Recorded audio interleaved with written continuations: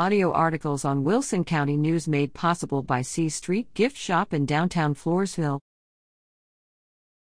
Wilson County prepares warming centers ahead of brutally cold Arctic front. A hard freeze warning and a wind chill warning have been issued for all of south central Texas and will go into effect Thursday evening as a strong Arctic cold front makes its way across the state. Brutally cold temperatures are expected, and most areas will see temperatures below 20 degrees by Friday morning.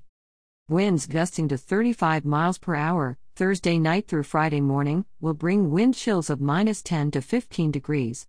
Some areas will see freezing temperatures from Thursday afternoon into Saturday afternoon.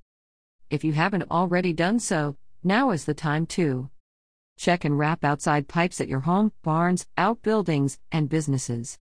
Check on neighbors, especially elderly or disabled, to ensure their safety and well-being. Bring in pets and vulnerable livestock. Ensure those who must remain outside have sufficient shelter, water in plastic containers, not metal, and food. Cover plants. Those with automatic irrigation systems are reminded to turn off sprinklers, as well as the flow/run can cause dangerous conditions. Runoff from sprinklers can cause roadways and walkways to ice over. Freezing temperatures mean that water pipes will be vulnerable. If Floresville residents and businesses experience any type of water emergency, they can call the city's emergency on-call crew at 830-391-3342, said City Secretary Monica Velis. Warming centers. A warming center is available at the Floresville United Methodist Church, 1205 B Street. Floresville residents are urged to call Bill Gleason, 830-391-1547, before going to the center, to ensure someone's available to open up. Wilson County Sheriff Jim Stewart advises other warming centers are on standby in Floresville and Stockdale at this time. They will be opened as needed. As of 11:30 a.m. Thursday, he was unaware of warming center availability in La Vernia or Poth. If you have any issues with water or heat and need assistance, call the Sheriff's Office at 830-393-2535, Stewart said. We'll get you some help. Electricity.